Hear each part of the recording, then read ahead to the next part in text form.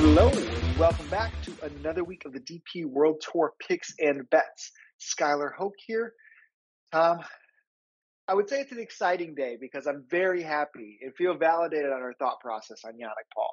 Great player, incredible 18th hole. What a putt to seal it around. I guess I would say the car crashes, the train wrecks that also seem to happen on the back nine. Yeah. But Yannick pulled it together and really finished strong, and we've been validated. And the thing that stinks about when a player has a season like that is their odds are lower than what you want, right? Yeah. And we didn't end up betting him, but man, it was good to see Yannick come through whether or not we had bet him. Big week for him. I think when he shot that kind of 64-62 over the Friday and Saturday, I was a bit like, wow, this was, we said it right. Like, said, like he could definitely do this. Like he could go and win by like 5 or 6 strokes, and he made hard work of it on Sunday in the end. And you know, Marcus Armitage probably should have won, right? But it's just one of those things. Like, I mean, Jason, who's on a great run at the moment on the podcast, obviously put him up, and he did the similar thing with Callum Shinkwin earlier in the season, where like he was 20-1, and I think we probably said the same thing. Like, or I definitely did. Like, I just can't bet Cameron Shinkwin at 20-1. If he wins, he wins. And you know, you do have to have a cut-off point, right? Like you said at the start there, like because of the season he had, this is going to happen. It was probably last chance saloon before a field. Well, obviously you got this week now, but like last real time where you're going to get any sort of chance in beating a weaker field. The prices comes in because of that, and you know you just have to, like, if you just keep backing people off at the cliff, then that's funny with us with the people that we back, right? But like you do just have to have a cut-off point, and I don't feel too bad about it. I feel like we tracked the right player for a good period of the season, and you know that was it. I think you have been vindicated with your Guido Migliozzi. I think with Oliver Wilson's win, like, you know, we kind of talked about him quite a bit. Waring's been in great form. Yannick Paul winning. So, you know, I think we've been on the right players all season long. Really, it's just, are we doing it in the right weeks? No, at the moment. But I think a lot of the time that's not our fault. Like Nicolai Højgaard was excellent on Sunday tees green and just could not find a putt. And this happens, especially on DP World Tour Sundays. Oh, 100%. Yep. I mean, it's the biggest roller coaster that you get every week in golf. And it's you hope you get in the right situation more often than not. And that's not easy to do. But yeah, Jason, incredible run for him right now. It's awesome to see. Love Jason. So good for him and good for Yannick. I think that was, you know, just widely celebrated as somebody kind of we've all kind of tracked.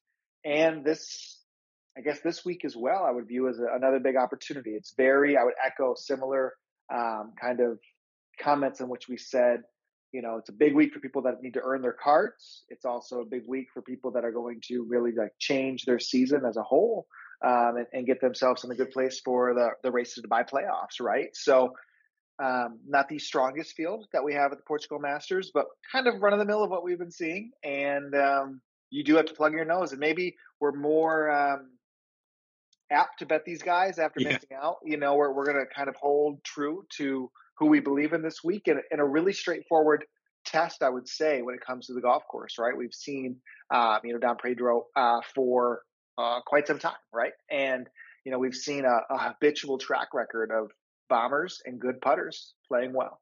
Like, you know, you can bring it back where Peters, you know, being the last winner there, you have Højgaard in the mix. You have Bjerregaard being a winner. You're going to mention another 2-time winner. You have Coetzee the year before with Laurie Cantor. Lucas Herbert is in a runner-up finish. You know, there's just a track record here that it's nice because we can really kind of narrow down the pool of who potentially we are going to bet. And if we are going to go outside of that, maybe we find somebody, you know, on a number or a specific run that we like. But any other course thoughts when you look at the Portugal Masters? No, I mean, look, I think you covered it. Like, if you look at the fact that Nicolai Højgaard and Lucas Bjerregaard were seconds to Thomas Peters last year, Coetzee beats Cantor. Stephen Brown, I think, hits it a decent way as well over Brandon Stone. Tom Lewis over Lucas Herbert. You suddenly see a very clear pattern, right? And I think even Tom Lewis as a 2-time winner was probably a decently long hitter at the time, especially in 2011. So, do you have to have distance up? No, I don't think you do. I just think it's a huge advantage. I think it's one of those weeks where you can just you can let go off the tee, and we see it just doesn't get punished. A little bit like a lot of PJ Tour events, right? So I do think it will be beneficial, obviously, to find fairways like it is every other week, but I think you can just get away with it, and I think that will free certainly my first selection up based on that. Yeah, yep, I definitely agree with you, and we have kind of a clear 1-2 in the odds boards with Robert McIntyre and Jordan Smith teeing it up again. I don't think we have anything more to say than with those two golfers. I mean, you have to birdie in bunches here for sure. Birdie making is it, and well deserved front of the class.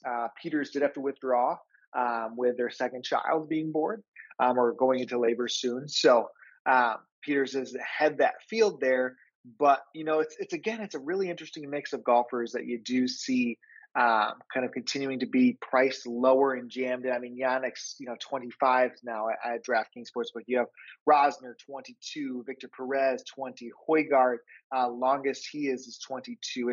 It's definitely jamming in some guys that are coming in with more form that it could have been that long ago that we were getting 40s, 50s, 60s, 70s on a lot of these guys, right? Like last week we went with Nicolai Højgaard because he was 40, 45, 50, right? And to be honest, I don't think the 20-to-1's too bad on him, even though I haven't gone there, because he was second last year. I think he played it 2 years ago as maybe even as an amateur then.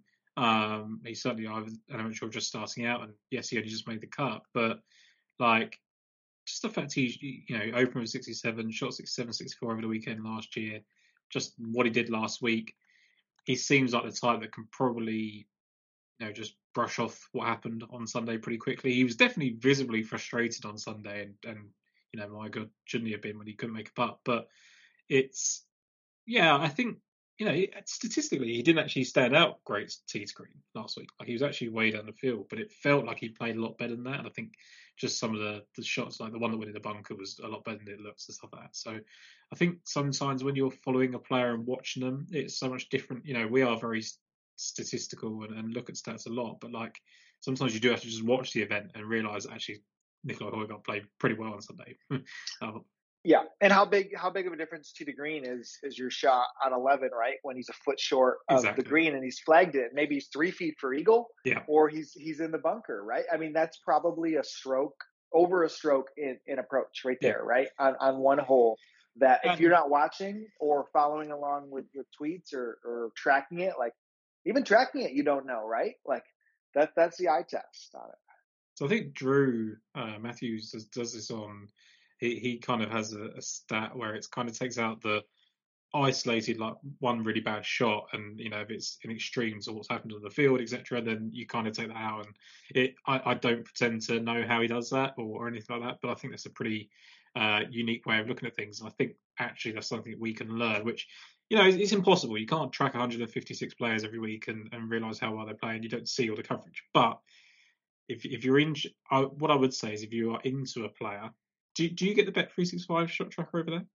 We do. Yeah. I live on that thing. And I've been begging Drew to figure out a way if we can get it on the Europe side, because the data isn't as easy accessible, right? Like that's if we could get anybody that's listening, a way to put 365 inputs into an output of like Excel or something that I could get hands on, slide to the DMs. Would love to discuss, because I think being able to parse through that data a lot more is like Drew and I, because I worked with Drew since like 18 or 19 when we kind of started Fantasy Golf Bag. He had started it, came on board. And one of the data things we did was like, we call it the extended approach data, where you put a shot inside of 6 feet and you see how often golfers are able to put shots inside of 6, 12, 18 feet.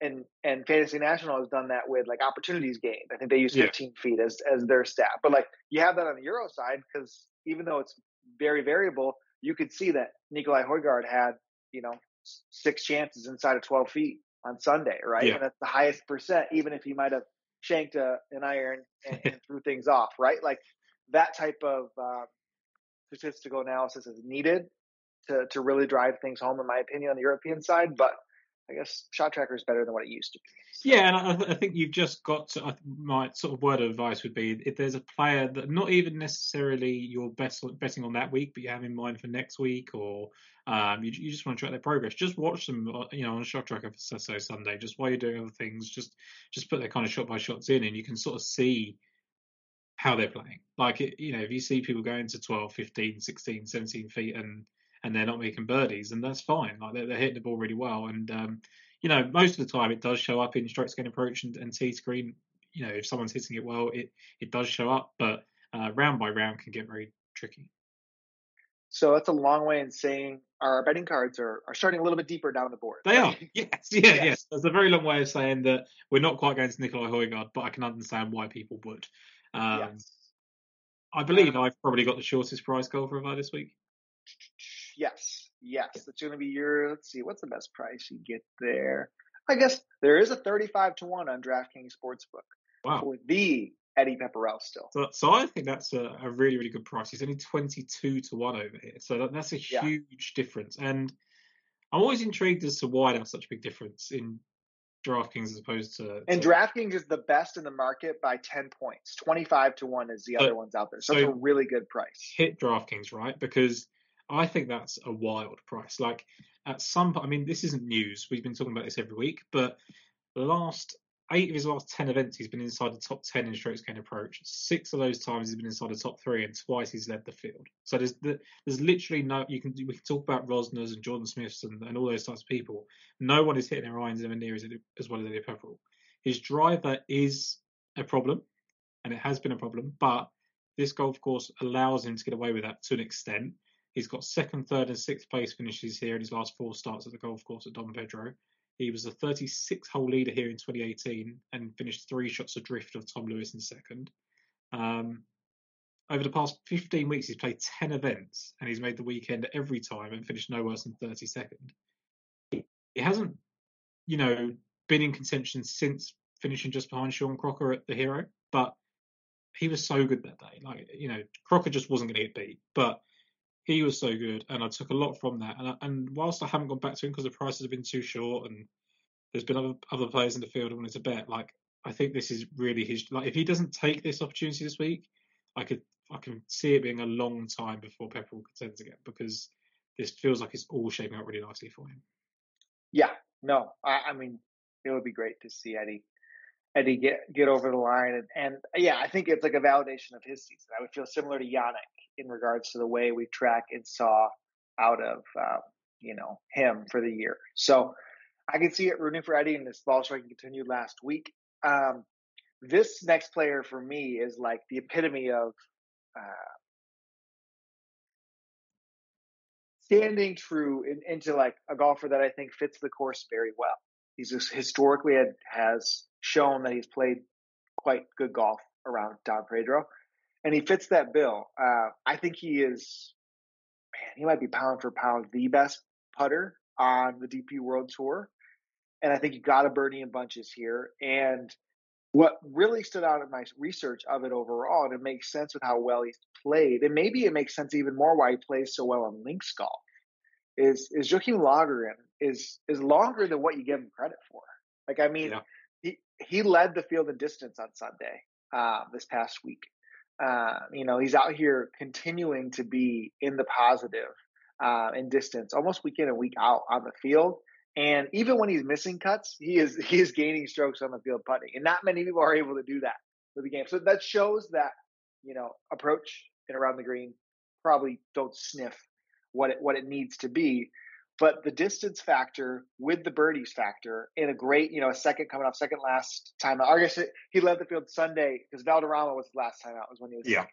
And then 23rd at the Open de España, and he did that being positive off the tee and being positive putting. And I think that's the success you got to bring to this week. And he's 40-1. He's been chopped, right? Like, I don't know where he opened. We're doing the show on Tuesday, this week. And this is a definitely shorter price than what you probably talked to Lagerin and Alfred Dunhill links at triple digits, right? Yeah. And that's from history perspective, but he's 40s almost everywhere, DraftKings specifically, and I'm still going in because I think that is the kind of like game you need, and it just fits everything I'm looking from a trend perspective. So he's where I start. He actually opened up at 40 to 1 over here in most spots. Like he actually went Yeah, from 40 to 28 pretty quickly in places. 45 was the biggest number, and it wasn't like the most place terms you normally get over here. So, just an um, odd pricing, right? Like probably something where most people are completely put off. and I think the thing is with Lagergren is you so many people have been burnt with him. Like he'll go and play well at 200 to 1, and you think, okay, right, he's rounding into some form. Goes to 33, 40 to 1, 50 to 1, which does happen fairly often with Lagergren, and he just shits a bit. Like there's no Yep. two ways of putting it, right. And I don't necessarily think that's going to happen this week, just because of what you said, like just how suitable the golf course is. But if anything summarises Lagergren's career today, it's actually his record here at Don Pedro. So he's finished third, 14th, and 17th, and missed 3 cuts. So makes the weekend, he's there. And I think that's actually the story of his career. Like if he gets through a cut, he generally either climbs or stays where he was at the start of the week. Um, so yeah, I really like Lamkin. I think there's definitely a lot to like. Even when he missed a cut on debut, he actually opened up with 68 and was inside the top 10 and just shot a second round 76. He missed a cut 3 years later, opened up with 78 and shot a second round 66. And then it was 1 year before finishing 14th, so 2018 I think it was, where he did actually have a bad 2 days. But twice then he's bounced back from or had one good round when missing the cut. So I think to me Lagergren makes it perfect sense. Now, I can certainly see him if he goes with a bit of a middling round of 68, 69 on Thursday, he might catch fire on Friday. So maybe even someone that you could do in running as well. Yeah, yeah, I'm definitely excited about him, and will plug my nose and still go in on the price. I'll stay with two golfers here. I'll just kind of knock both out. And again, there's a great thing about doing a show on Tuesday. There's a bad thing about doing a show on Tuesday. And if you're not in before the tipsters, and you're not in before guys that seem popular this week, those prices, are going to crash. But with good reason. And there's two of them that specifically stand out, and I'm not going to let that 80 to 50 movement, even though it is significant. It is absolutely significant. But I'm viewing this field as almost a bet who you want field. And I'm not going into this week without Tapio Pokkanen and Gavin Green on my card. And it's just simple, right? And it's simple in the fact that their overall arching games are distance and putting. Like that is what it is. But we have seen both of them get themselves in the mix multiple times. I feel like this year has been such a step up for both of those two golfers where, I mean, you could almost put it on the wall that Gavin Green, even though he would pull like the Keegan, right? He would be first round leader and then miss the cut. Yeah. He would like be nowhere near in the mix. And he's found himself multiple times this season, right? Like giving himself, 11th place last week, he had the second at the Czech Masters where he probably should have won. He finally was back positive with the irons last week. And he lost putting. He lost putting, I believe, and still finished 11th last week. That's a big thing for Gavin Green. And then Tapio. Tapio did miss the cut at Valderrama. That's completely, we can throw that out of the water. But you look before that stretch there, he had 5 events, 4 of those events inside the top 30, that third at the Czech Masters, had a great opening to the year as well. I just think if you're coming to us and we're the only show you listen to, that is the description on why they're being incredibly bet this week. Green had a 17th place here last year's tie with actually Tapio. Tapio hasn't missed a cut here before. So it's not an overwhelming amount of course history that goes in it. It's just the profile of the year they've had and the way they fit Don Pedro. Yeah, and I think you look at Gavin Green. He actually sort of started well last week and faded, and that actually lines up brilliantly with his putting. So he gained 0.8 shots on both rounds in terms of putting, 38th and 40th in putting the first 2 days, which is not great, but it's good enough. And then he was just 67th and 51st on the weekend. So he is just that type of guy that if he has middling putting rounds he can get through, and he just needs to have 4 of them, right? And I think that as much as course form is course history, and he's played here twice, he missed the cut once, but he's been here twice, and I like that. I like Pokkanen has actually got better every single time he's played here, so 63rd, 40th, 36th, 17, so it's a really nice trending form here, which sort of suggests that, especially with someone like Pokkanen, because he has to sort of rein in what he does, right? Like he's just one of those guys that hits it really far and makes a bunch of putts and birdies, right? And he does have to control that. And I think when you learn the nuances of a golf course that allow you to do that, and you've been there a few times, he could, definitely kick on. And I think Ben Coley might tweet out something about like some amateurs playing here in the past. Or not here, maybe at Valderrama or something, that they've then gone on and played really well at the Portugal Masters. So that might be another significant factor as well. I would need to reread the tweet to completely remember exactly what it was that he said. Here we go. So impossible to place a value on amateur form at the same course he's played in the pro game, but there were 74 players at Villamora for a team event in 2011. Fewer than 25 have made it onto the tour. So 25 of the 74 made it onto the tour. And they've combined to win 5 of the 11 editions of the Portugal Masters. Yeah. So basically, and he helped everyone out and sort of said, if you're working through your own shortlist and this sort of stuff, here are the names that could be the 6th player to do it. Pulkkinen, Nemeth, Julian Brun, Ricardo Gouvier, Tobias Pedro Figueiredo, Nacho Vera, Dan Heising, Jack Senior, Sebastian Soderberg, David Law, Francesco Laporta, and Oliver Farr. So it's a hell of a list. Like, it's a lot of players, and that covers a wide range of prices. But interesting, I thought that Pulkkinen was on there. I thought that was worth relaying. Yeah, no, more power to it. I'm going to toss it to you as a golfer. I know that you said it's a little bit, I guess, backwards to the thinking of, but the price is quite low, and it bet down quickly due to some projections, I would say. But talk us why you think it could be a Nicholas Norgard Moeller week. Yeah, I just think that for me, there's a lot of upside on Nicholas Norgard Moeller, and I think we've sort of said this a couple of times, we don't necessarily know what he is yet, and I like the little bit of mystery about him. Like, he shot a second round 61 at Crans not so long ago and finished 29th there. He finished 50th at the Italian Open, but shot a second round 65. He finished 7th at the Dunhill Links, Open with a 63, and I actually thought he was quite impressive on the final day until he wasn't, like, right at the very end. And then at the Open d'Espanya, which I wouldn't necessarily have put in his wheelhouse, he was inside the top 20 all week. So really, he's missed cuts at Valderrama, he's missed a cut at the French Open, he's missed a cut at Himmerland, which is a little bit of a disappointment, but he opened with 65 there and then shot a 77. So I think for me, he's just got that volatility that I like on a golf course like this. I think he's a huge driver of the golf ball. Everyone sort of says that. He's a bit of a monster. Hasn't played the golf course, so we don't actually know what he's going to be like. But sort of mentioned earlier that the kind of list of names that have played well at this golf course, and there was a lot of Danish sort of flair on that. And I don't think you can just say, right, he's Danish and he hits the ball fast, so let's kind of shoehorn him in. But when you look at last year, Lucas Bjerregaard out of nowhere really, and Nicolai Højgaard was second. Bjerregaard's obviously won the event before in the past as well. To me, that kind of suggests that he can follow suit. I don't know if he's quite good enough to win, which is why I'm a little bit hesitant on whether to back him or not. But I do think he's certainly worth considering, especially for like drafting. Yep, absolutely hits it an absolute mile. I'm thinking here in this range is where is it 3 down. So you mentioned Nemec, right? Like I'm kind of in the fence on where I feel on him this week. I actually thought he was a little bit more of a power golfer. It's a little bit lighter than on distance than I loved. The 9th and 11th, basically out of nowhere, right? Like he didn't.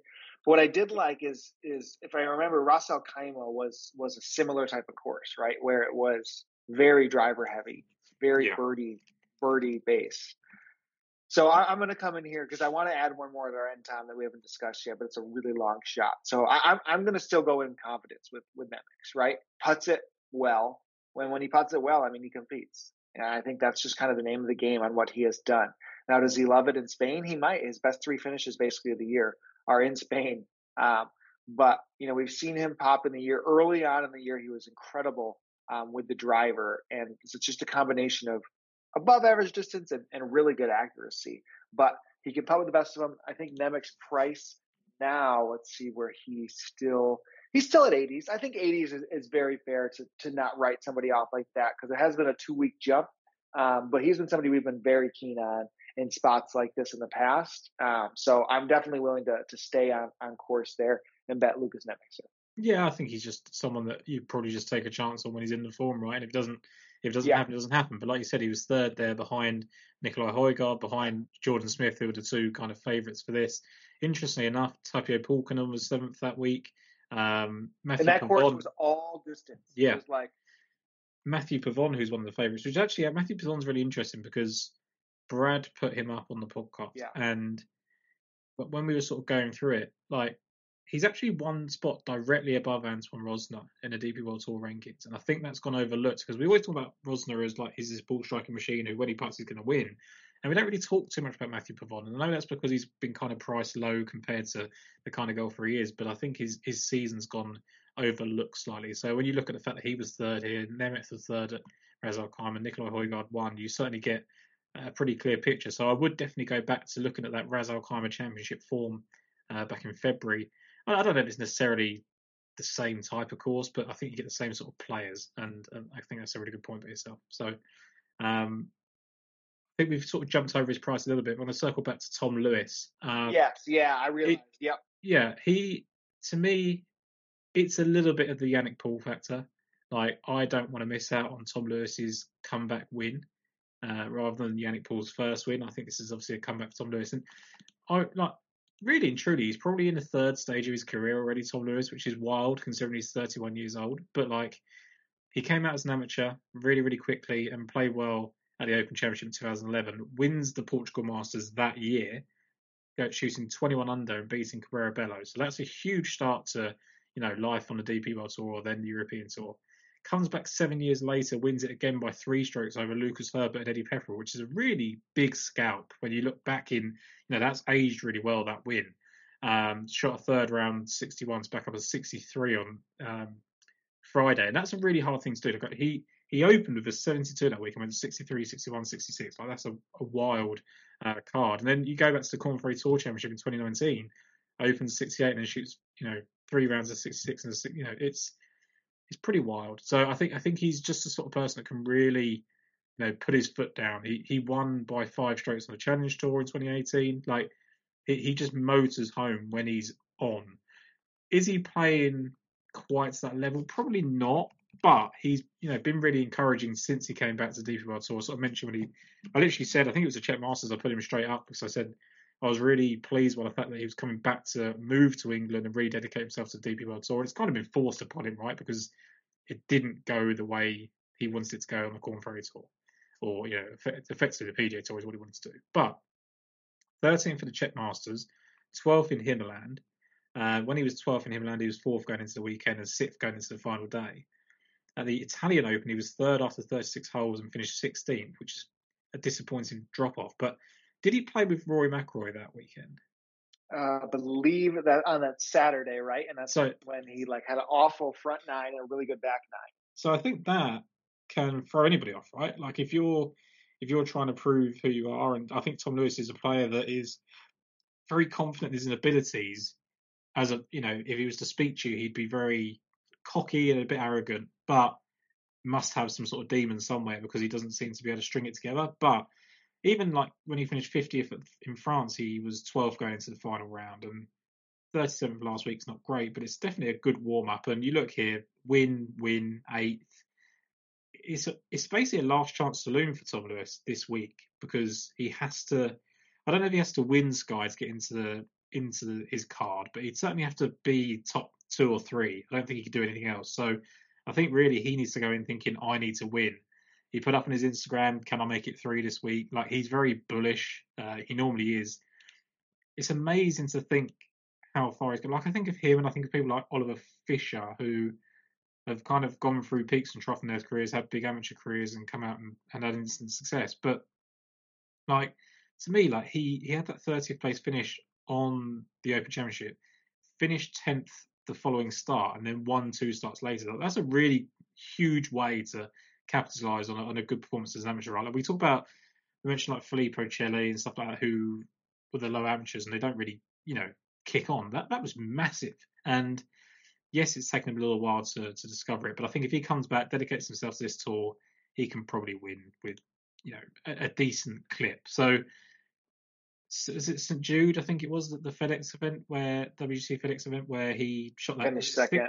Yeah, shot 60 or 62, 61. 62 on the weekend, right? Wild. And that's just what he does. And, it's third at the Saudi, third in Dubai, third at Dunhill Links. He's so good. And I think we're still yet to actually see the full Tom Lewis package. So coming back to a golf course that he loves, I think at 50-1, he's a great price. Yeah. Yeah. I mean, you can almost, you could say like Peters, like for instance, right? You come up on the European tour, you give it a shot on the PGA tour, you give something that just doesn't work out like you thought it would. You come back and after a couple of years of figuring it out, you're back to a world-class player in that sense, right? Like that's the trajectory you'd like to see out of Lewis in that manner.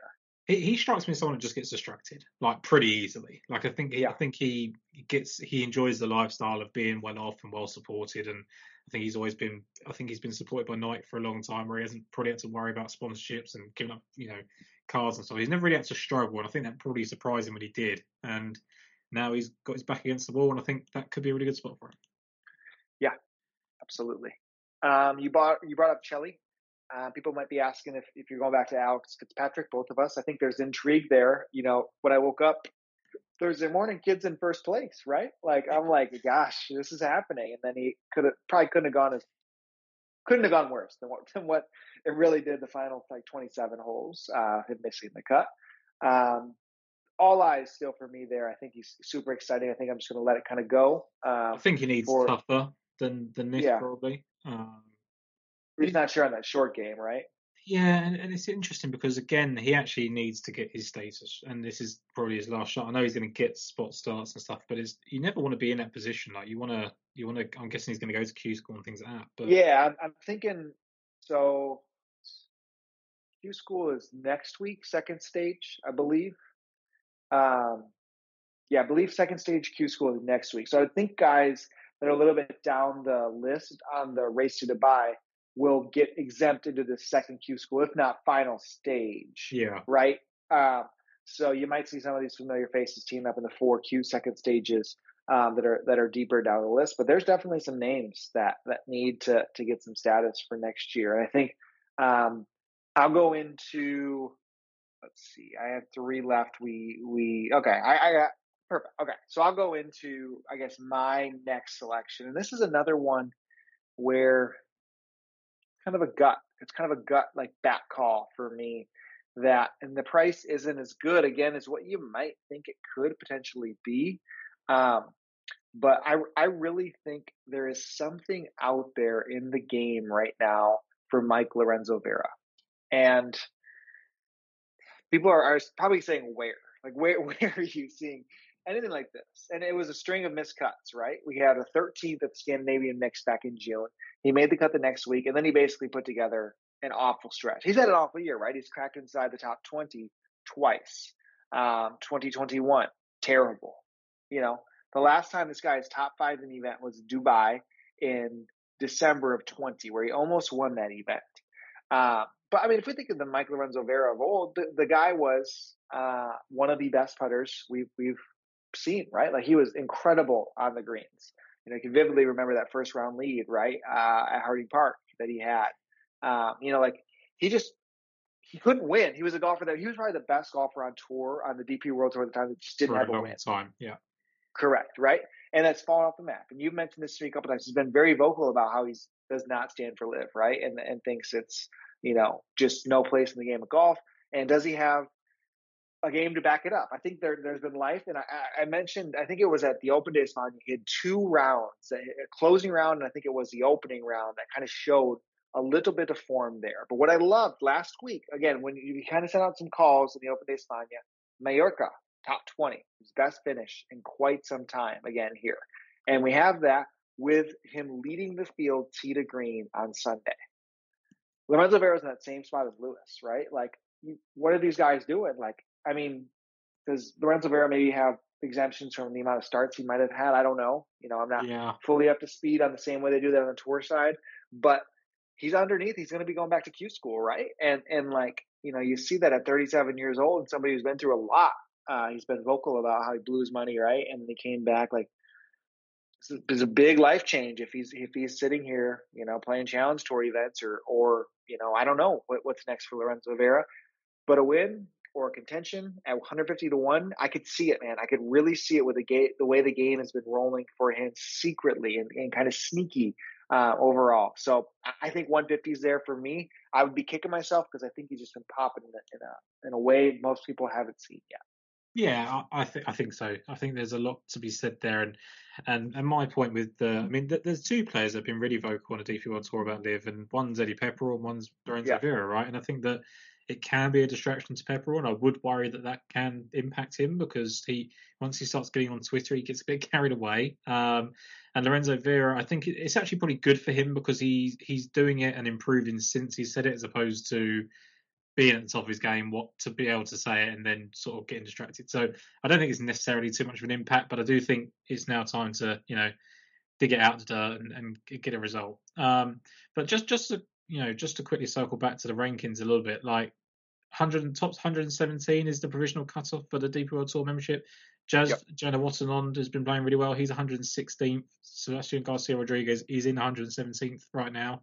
Darius Van Drill dropped by 1 to 118th last week. He was in the mix on Sunday. That 30th place finish was tough because he could have placed for us. And that's tough.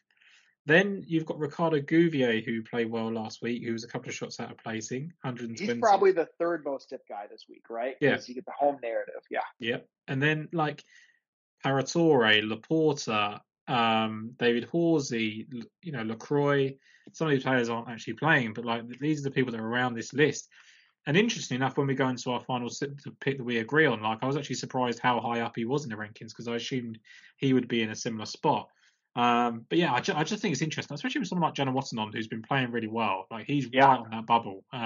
So someone like him at 80-1, Jeff Winter I looked at 80-1, who's not in the kind of danger, obviously, but I do think he's kind of interesting. But those are the kind of names I thought about around this kind of price.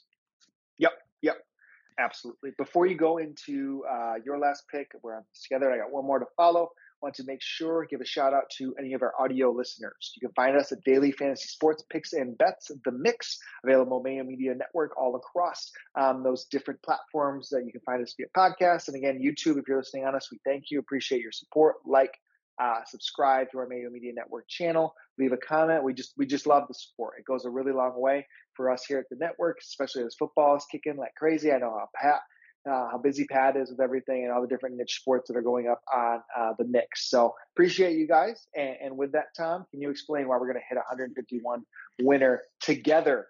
This is our favorite type of bet, right? And just to echo what you kind of said, about kind of Pat and the network, right? Like what we do at Mayo Media Network is massive, and I say we because I feel like we all feel a small part of what is a really big process. So kudos to Pat, who kind of pumps out the content and leads from the front.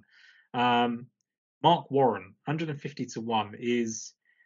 I remember one of my friends loves betting Mark Warren, and he has done for probably 10 years since we kind of left school. And I've always found it a bit bizarre because he's one of those guys that had that little bit of a moniker of he should have won a little bit more, didn't really get the job done, didn't get over the line. And then he went from that really solid player who was always in the mix and not getting it done to just not being in the mix anymore. So he won in 2006, won in 2007, won in 2014. Then he wins again in 2020, which I think was the first event back after COVID. Was it the Australian Open? July 12th, Austrian Open. Yep. So he beats Marcel Schneider that week, who's another guy that I thought was interesting for this week. He's also lost in a playoff at Wentworth. He's played in World Cups with Colin Montgomery for Scotland. He's won 3 times on the Challenge Tour. One of those was the Austrian Open anyway. But he's a well-rounded individual, and he's been there and done everything. He's made plenty of major cuts, 2 top 15s in the PGA Championship, etc. So got a really good stock. Enough of the past. He's made 3 straight cuts, which is, which rings bells for me when you see a veteran doing something like that. He ranked inside the top 9 in both approach and tee screen last weekend. And I really do just think he's a week away with his putter from really contending. I know we say that an awful lot, but when they're 150-1, I think you can. This event started in 2007. He's missed 1 renewal in that time. So he's had a 2nd and a 12th in that time. He was the 36th hole leader when he was 12th. He's got 2 more top 30s. So whilst he hasn't got it's not like he plays well here every year. He has played well. He's peaked with a 2nd place finish. He's been the 36th hole leader and finished 12th. He's got 2 top 30s, so that he can play well when he's in form. He is in form. His ball striking's been pretty good for basically a month now, and he's actually like 96th, I think it is, in the DP World Tour rankings, which is a lot higher than I thought. Like when I think about those guys at around the 100 odd mark, like I'm surprised he's higher than Paratore. I'm surprised he's higher than Van Driel. I'm surprised he's higher than others like that. So he's obviously been doing a little bit more than we thought. He then is in the position where he can actually just boost himself up into a better position, potentially get himself into that kind of DP World Tour Championship, right? And that's massive. So I think for me, Mark Warren, a little bit like Tom Lewis, he's kind of got to reinvent himself, but he's different stage of his life, 10 years on. But like, I think he's got another chance to kind of have another real go at it. I think of people like Richie Ramsey. I think of people like Oliver Wilson who've gone and won this season. That's what Mark Warren can do. Yeah. Yeah, I mean, I echo that. It's just something where of trending form, of popping, and his distance isn't the same as what it used to be, but just enough that you think that, of course, success and a good number, right? Like it's just kind of, and he's like somebody not that I would necessarily say like trust in contention, but like finds first pages of leaderboards out of nowhere multiple times a year, right? And like those guys just always kind of pique an interest when you're looking at triple digits on that. And I think you say you pull back a little bit because you're like me. You don't want to say you trust him after what I've said, in the sense that he made a career of going close and not kind of sealing the line and probably should have won more. But he's also someone that has done it 3 times, and this is full of a field that people that haven't done it at all, right? So I think in that sense, he's got things to lean on. Yeah, 100%. I was close. I almost wanted to get back on Sammy Valimaki. They're giving good numbers, man, on Sammy, and he can hit it and he can putt it. Not going to get there still in this range. I'm going to go deep, Tom. I'm going to close this out with a long shot here. I believe the longest odds out on our guy, are 422-1. Let's see, top 20 numbers. We got a 10-1 out there, which is kind of more my fancy. But if I think of golfers who, again, hit it and play the game in the way that I kind of imagine myself wanting to align with, this golfer is there from a distance perspective. Short game rarely kind of aligns with what I would like. But did you notice who kind of showed themselves in the leaderboard? It was an old friend of mine last week. You might not get this right. Now, I think he had the round of the day, or the second best round of the day on Friday. I think he shot 64 on Friday last week. And he's got a 21st place finish here, 4 rounds in the 70s. And that was his better year. He's kind of fallen off in that sense. But I think that kind of shows on what he's like. Is it Hugo Leone? It's Hugo Leone, Tom. Hugo, I mean, he shot a 76 on Sunday, and he was inside the top 20 last week going into that final round. You see that out of Hugo. You see what he did. I mean, if you can go by that. I think he was in, I think it was third. Yeah, third after 36 holes. Opens with a 70 and then goes 64-70 to put himself in 16th after 54. Terrible Sunday. Absolutely pitiful Sunday. Yeah. In running, though, if you kind of piece through some of those data, he was solid off the tee. He was really good approach, especially on that Friday. Like that Friday, I think he led the field or was maybe second in the field on that Friday. And again, maybe this is Homer by me to just like go into somebody that I think highly of, but peak Hugo Leone is somebody I'd be backing at this course every single time. And at 420-1, like I loved what I saw last week, and I'm ready to get hurt again by Hugo. So he was top 10 on the first day in strokes gained approach, led the field on day 2, and then he was 61st on day 3 and dead last basically on Sunday of his irons. So he lost his irons over the weekend. What do you take from that? I would take the positives at 400-1 because there's not many golfers at 400-1 that led the field and approach at any point in any recent rounds, right? He was solid off the tee, gained strokes every round last week. Is he a big distance guy? So he used to be. I mean, so if I looked at his like, he gained strongly over the field of Valderrama. He was positive to the field last week at Mallorca. 5 of his last 6 events, he's been positive to the field on distance. If I go back to like when did he play great here? That would have been 2019. Yeah. So he was that year, every event he played, he was gaining distance on the field. I mean, that year was great from him, right? I think he had 4 top 10 finishes that week, and then the 17th here. So like a lot more of form of it. But like another one that I look to and I think of in this manner is like the Czech Masters. Czech Masters was always an event where distance. I mean, Peters, has eaten up the Czech Masters. Lewis has played well on Czech Masters too, I believe, right? And it was like one of those events where it was just distance and you got to score with it, you got a ball strike, and that's where Hugo was really there. So I think overall, for me, that's kind of just a strong look. So definitely can go with confidence at 420 to 1, right?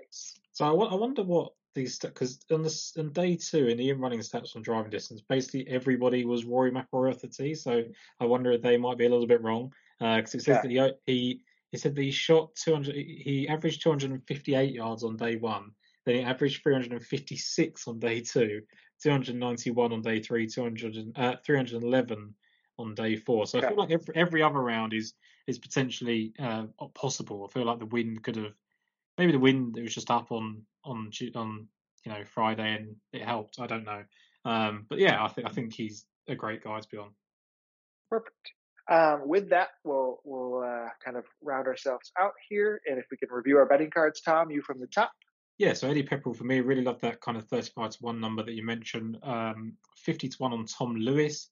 I will go with Nicholas Norgard Moller. I think was he 50 to 1 as well? Let's see, Norgard Moller 50 to 1. Yes. Yeah, and then Mark Warren at 150 to 1 for me. Perfect. So for me, Joaquin Lonergan at 40 to 1. Gavin Green, shortest he is, longest he is 45 to 1. Here, Tapio Pokanen, 55 to 1. Lucas Nemec, 80 to 1. And then Mike Lorenzo Vera, 150 to 1. Mark Warren right there with you, 150 to 1 as well. And then Hugo Leon. There might even be a 500 out here on Hugo. So we'll see if we can find at least a 400 plus on Hugo. We'll top 20 that with him too.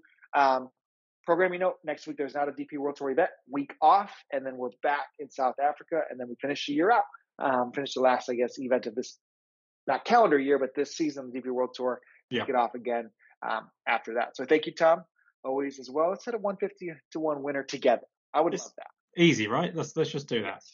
Yes. Awesome. Well, we appreciate you guys as always, and we'll catch you in 2 weeks. Thanks again.